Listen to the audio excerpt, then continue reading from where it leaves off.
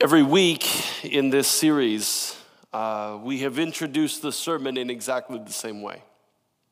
With somebody from our community opening up their heart and sharing with the rest of us a rendition or a version or an adaptation of the Lord's Prayer, something that represents how the Lord's Prayer or part of it has spoken into their spirit. And that's just been an enormous blessing for me to hear all of the ways in which the folks who have been honest and brave enough to be vulnerable in front of the rest of us have reflected on this prayer that we've been studying and saying, this is how I hear what God is saying, and this is how I respond to him. And I so appreciate everybody that has shared with us over the course of this last month. I have immensely enjoyed working through this series, and at some level, I don't care whether anybody else has, because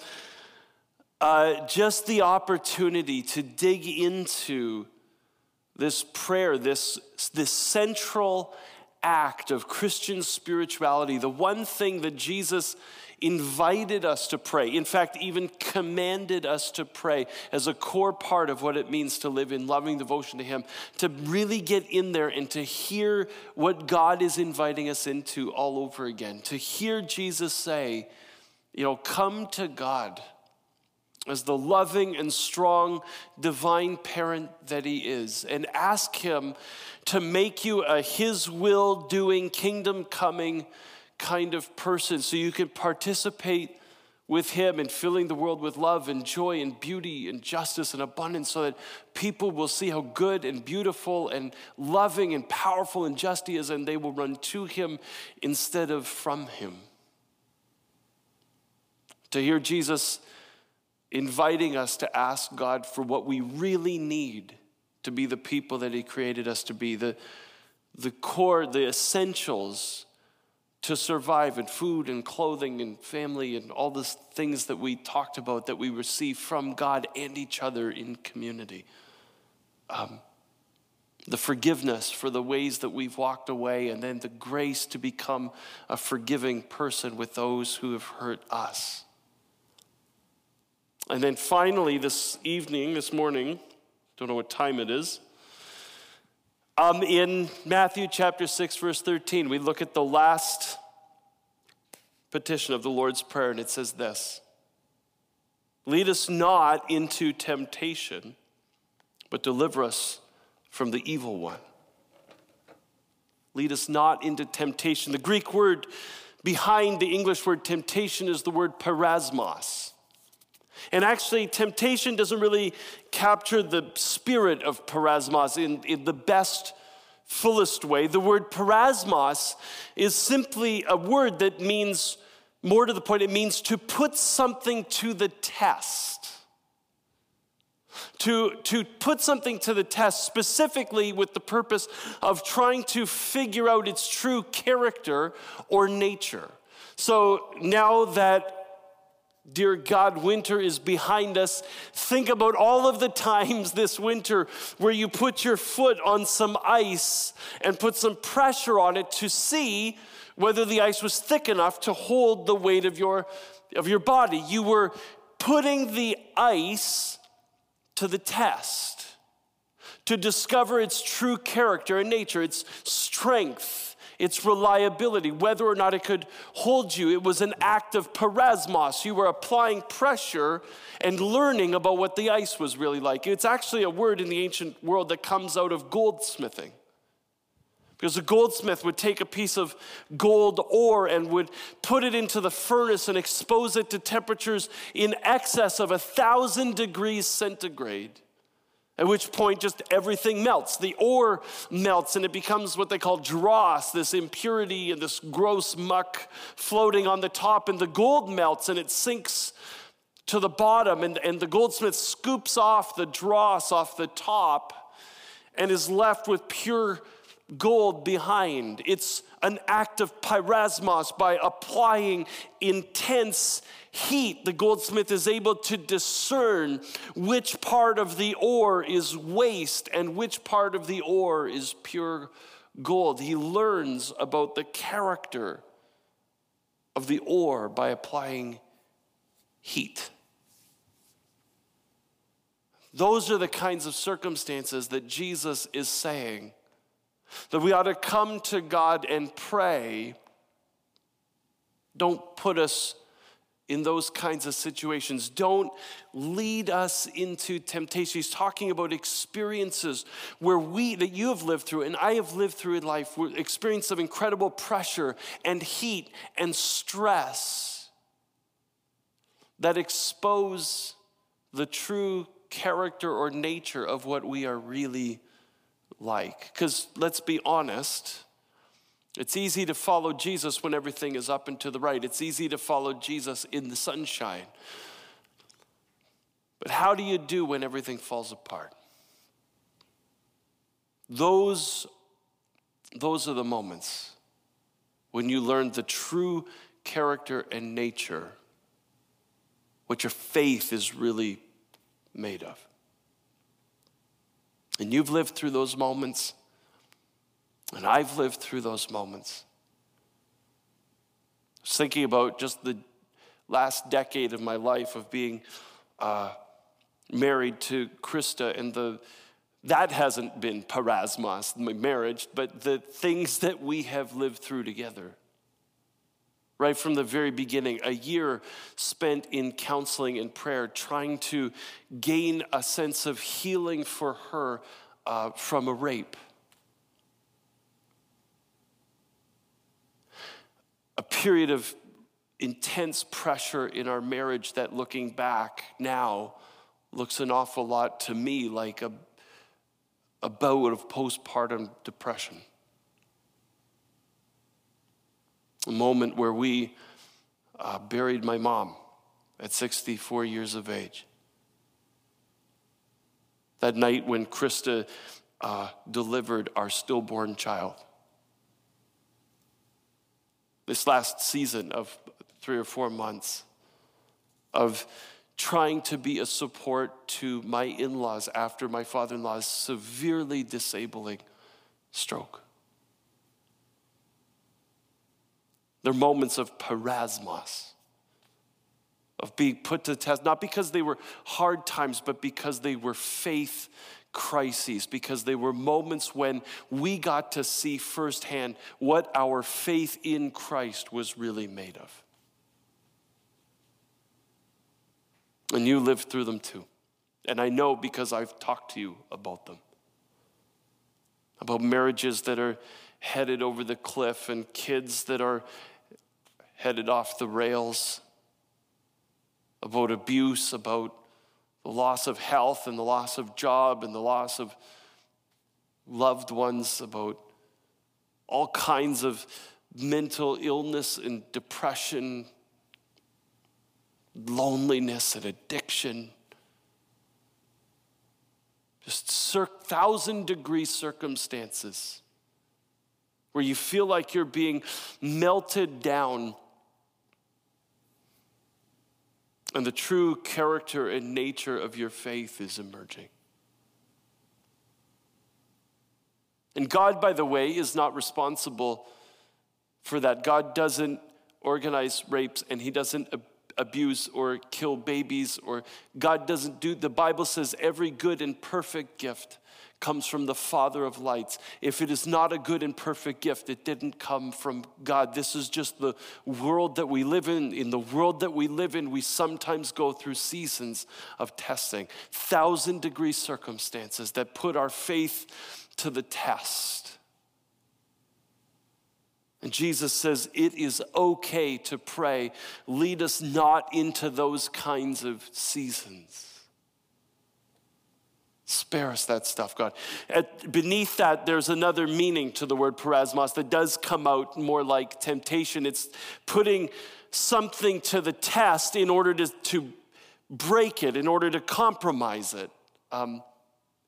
And you can see how that definition of temptation is related to the definition of testing, that sometimes it's in the midst of those periods of intense testing, those 1,000-degree circumstances in our lives when we are most tempted to live faithlessly, to make faithless choices in how we choose to respond. I mean, some temptation is just the enticement of things that appear in the moment to be more attractive or gratifying than living a life of faithfulness. Those moments where sexual gratification appears more attractive than respecting and not using other people for my own purposes, than a life of faithful purity, or those moments where anger and bitterness feel more gratifying than forgiveness and reconciliation. There's that kind of temptation where, just living in the luxury of our Western world feels more appealing to us than a life of generosity and compassion and justice.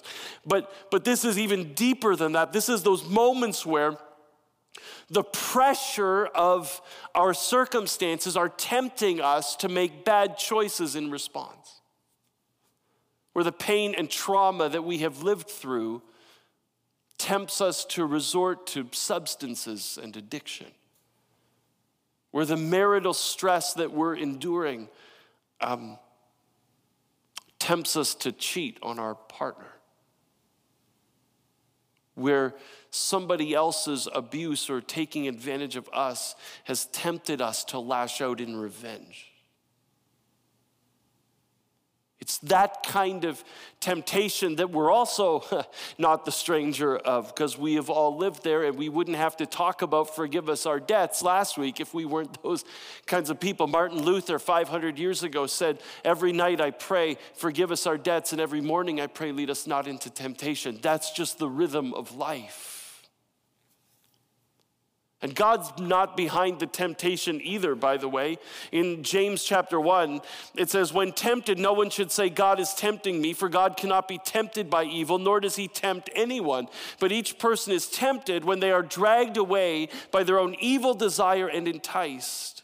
And then after desire is conceived, it gives birth to sin, and sin, when it's full blown, gives birth to death. James says Jesus isn't responsible for testing you, and he's not responsible for tempting you. Jesus isn't trying to get you to sin. Jesus is inviting you to live faithfully. There's something inside of you that wants to make a choice that is something other than God's ideal for your life. There's something inside of me that wants to make destructive choices instead of healthy, godly choices. It's something in me. It's something actually outside of me, but that something isn't God. In Matthew 4, it talks about Jesus' temptation. It says, then Jesus was led by the Spirit into the wilderness to be tempted by the devil. God led Jesus' life into a situation that was very difficult for him. And the enemy, the devil, used that as an opportunity to apply pressure to try and convince Jesus to live faithlessly towards God. And Jesus says, pray every day. Lead us not into a period of intense testing. Lead us not into a period of temptation to walk away, but deliver us from the power and the pressure of the evil one. Because you see, at the end of the day, Jesus tells us to pray this prayer because Jesus remembers what I forget in my life. As I go through, my day of, getting up in the morning and going to work and having a cup of coffee and earning a buck and looking at Facebook and driving my kids to skating lessons. And this thing that I forget that Jesus remembers is that my life, though it doesn't look like it, is lived in the context of a spiritual battle that is raging around me all the time. That we live our lives in the crossfire of a spiritual cosmic war that is happening between God and the devil, between good and evil. And it's happening all around us all the time.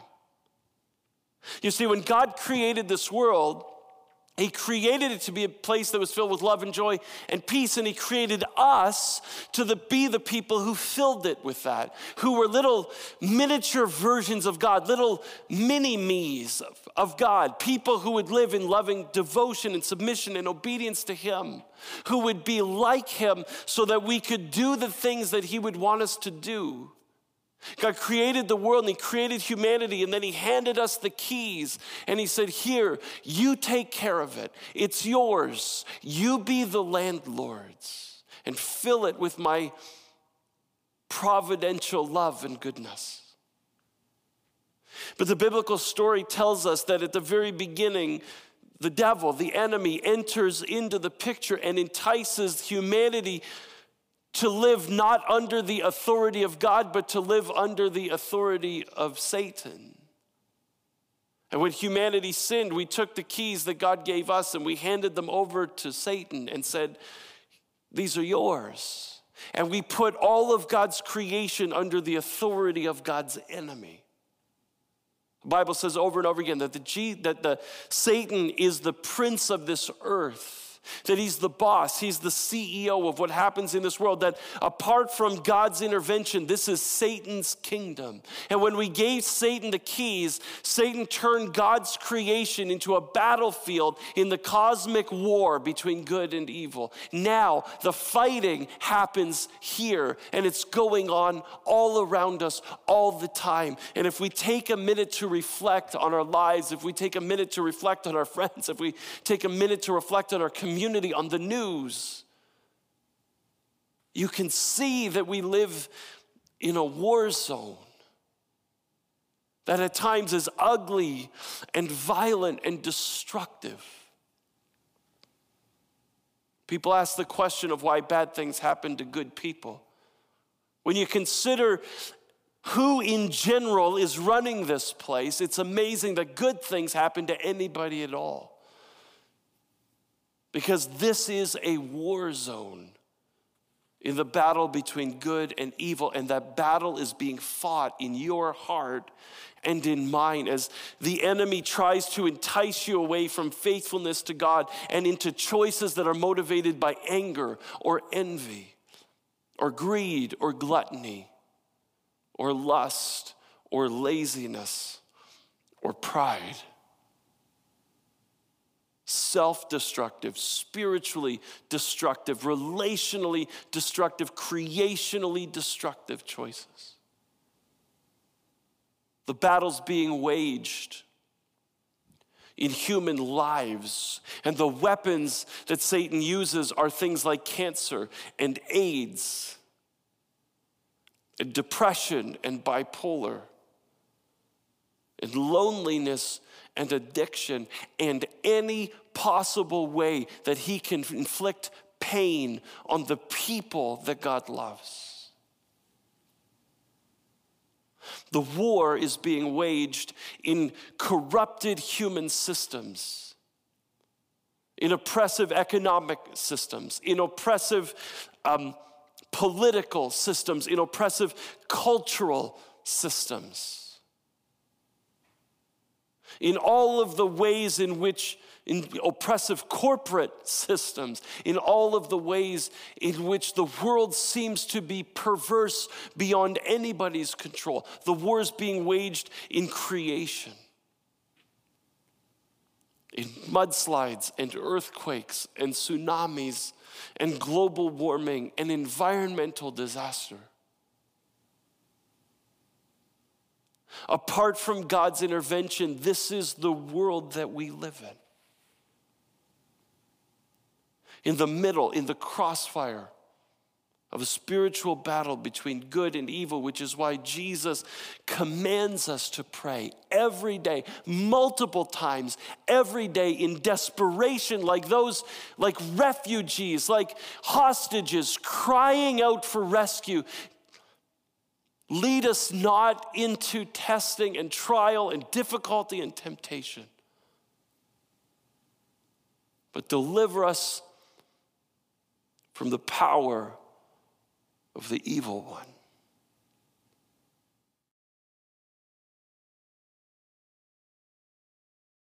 Heavenly Father, Lead us not into temptation, but deliver us from evil. That's the prayer. Now you want to know the promise? See, Jesus tells us to pray in desperation that prayer every day because he knows that we live in a spiritual war zone. Spiritual bombs and bullets flying everywhere. But Jesus tells us to pray that prayer every day because God has promised to deliver us from the evil one. That's the good news of the Bible. That when we cry out to God, Lord, save us from the powers of the enemy that are raging all around us all the time, God says, I will and I have saved you. In fact, in 1 John chapter 3, verse 8, it says this, the gospel in a nutshell, the reason the Son of God, who is Jesus, the reason the Son of God appeared was to destroy the devil's work. The reason the devil appeared was to destroy God's work. The reason Jesus appeared, the reason that he lived and that he died and that he was raised was to destroy the devil's destruction, was to undo the devil's undoing of everything God imagined for creation. It was to destroy the devil's work. That's why Jesus came. He says to his disciples in John chapter 16, in this world you will have parasmos, you will have trouble. But take heart, he says, for I have overcome the world. I have already defeated the powers of evil that are creating the parasmos in the world. I've won. He says in John chapter 4, greater is he that is in you than he that is in the world. Yeah, this world is run by God's enemy. He's the boss. He's the CEO. Guess what? We sing that song, the same power that raised Jesus from the dead now lives in you. Guess what? There is more spiritual power in you in the form of the Holy Spirit indwelling those who are followers of Jesus Christ. There's more spiritual power in you than there is available to Satan, who's trying to destroy God's world. You have more spiritual power than he does in Christ. We cry out, deliver us from the evil one. And Jesus says, I have delivered you. I have won the victory over your 1,000-degree circumstances that you're living in right now. I've already delivered you. I've delivered you, the Bible says, by meeting you in the midst of your circumstances. In Ephesians chapter 6, it says, we live in a spiritual battle, and if you remain faithful to Christ, when all is said and done and the smoke is cleared, you will still be standing on your feet. You've won. He doesn't just meet you in the middle of it, he comforts you in the middle of it. One of the nicknames that Jesus gives the Holy Spirit is comforter, encourager. He is the one who comes into whatever it is you're going through right now, and he brings you comfort and peace and strength. It's how we can take heart and know that Jesus has overcome the world. He comes to support you.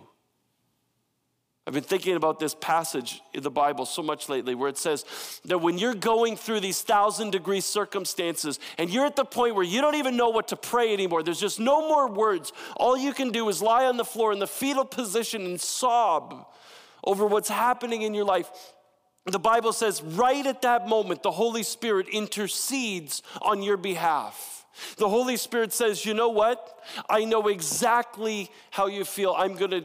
Let me go talk to Jesus about it. And the Holy Spirit goes to talk to Jesus about it. And elsewhere in the Bible, it says Jesus intercedes before the Father. So the Holy Spirit says, listen, Jesus, you got to understand how much so-and-so is hurting right now. And Jesus says, I get it. Let me talk to Dad about it. And the very moment when you're curled up in the fetal position, sobbing because there's just no more words, the pain is so great and you have no idea what to say, the whole Trinity is having a conversation about what they're going to do about your situation.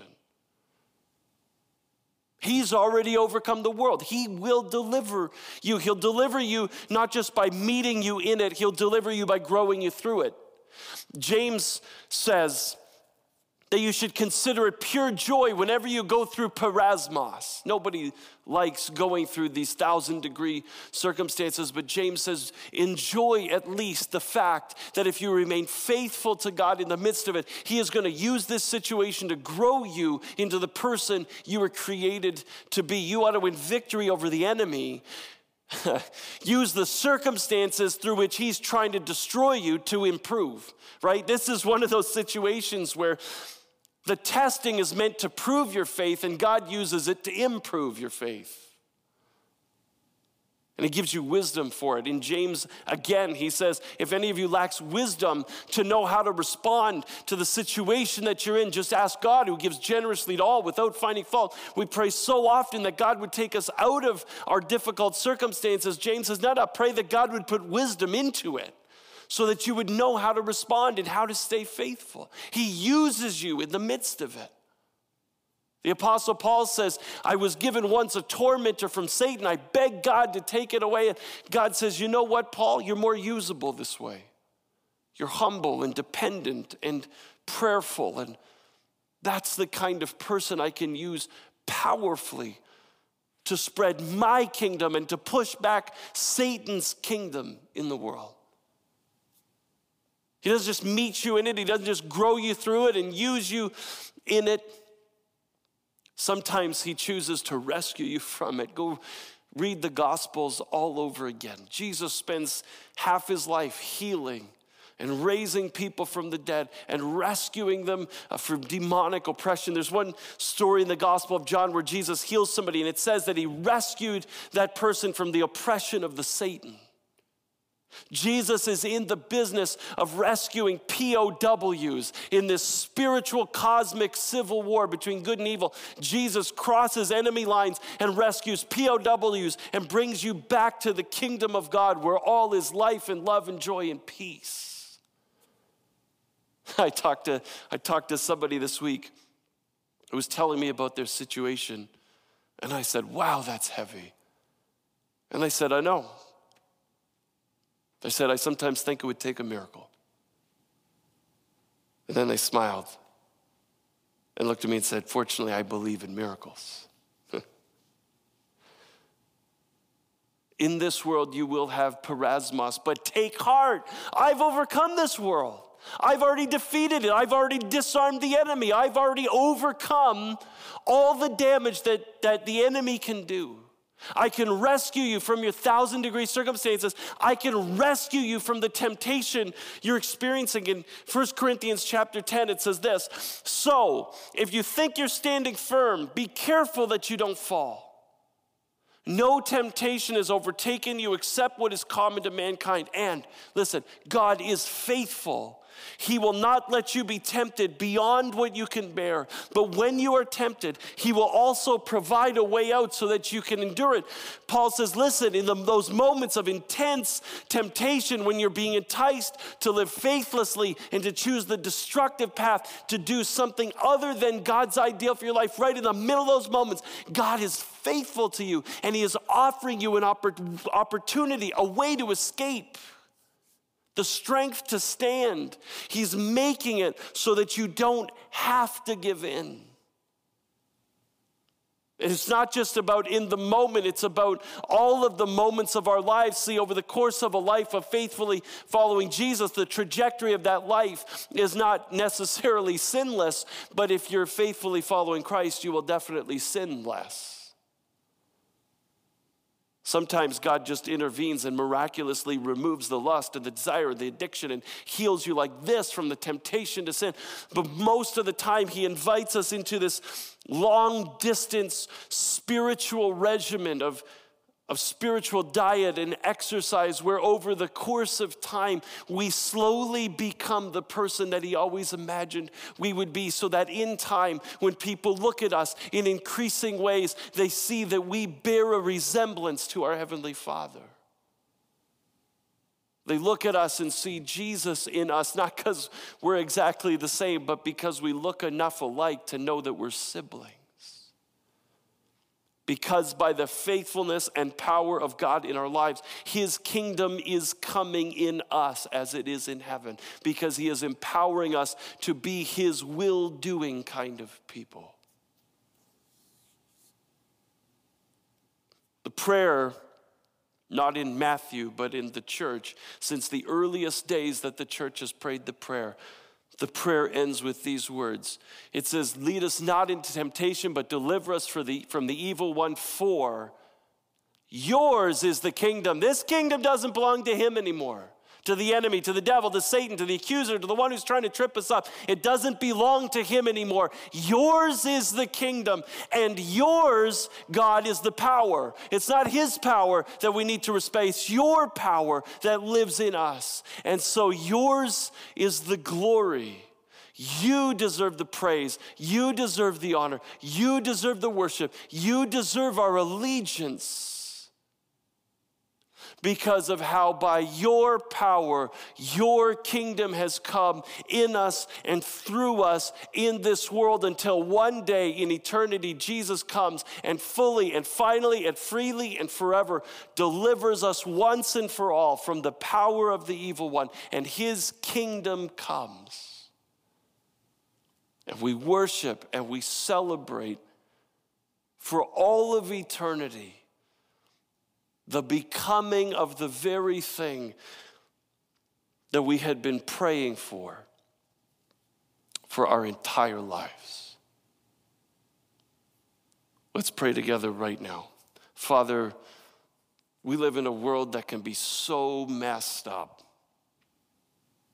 and yet we live as followers of you in your kingdom, not Satan's. We live under the influence of your power, not his.